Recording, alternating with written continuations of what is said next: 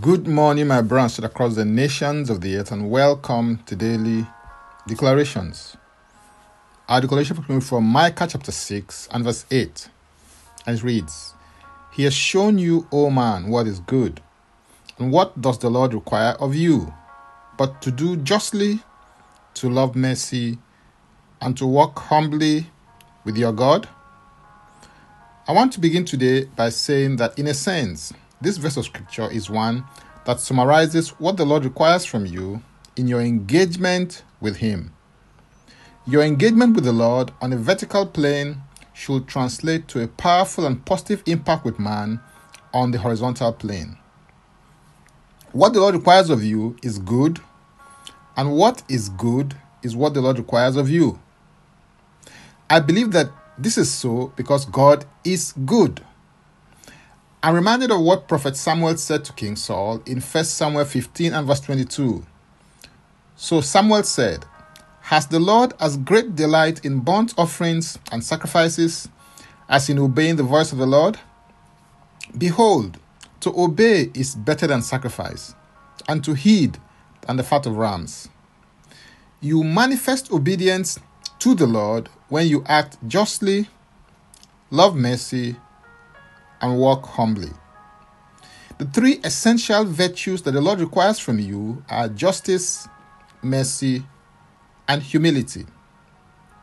Number 1, act justly. The idea here is to do what is right, fitting, and proper at all times, no matter the matter. In order to act justly, you have to consider your thoughts, speech, and actions not only from the perspective of humanity, but also from the paradigm of divinity. Apostle Peter and the early apostles provided a template in Acts 5 verse 29, which says, But Peter and the other apostles answered and said, We ought to obey God rather than men. As you navigate on the path of justice, fairness, and equity, the rule of thumb is to obey man so long as it does not contradict the will of the Lord on any issue. Whenever the will of man and the will of the Lord are at variance, your actions should tilt to the will of the Lord on that matter. Number 2, love mercy. Mercy is a kindness or goodwill shown towards the miserable and the afflicted, joined with a desire to help them. If there is not a desire to help and the acquisition of that desire in practical terms, it is not mercy.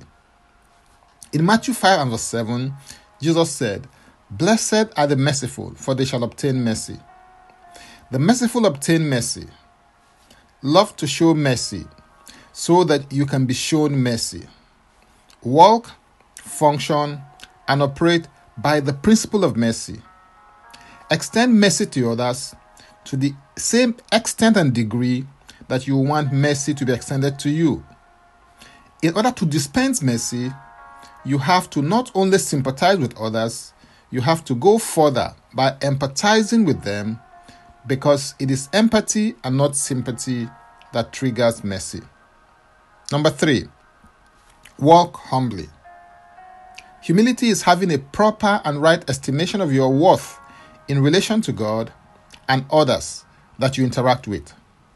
It is the proper estimation of yourself that leads to lowliness of mind.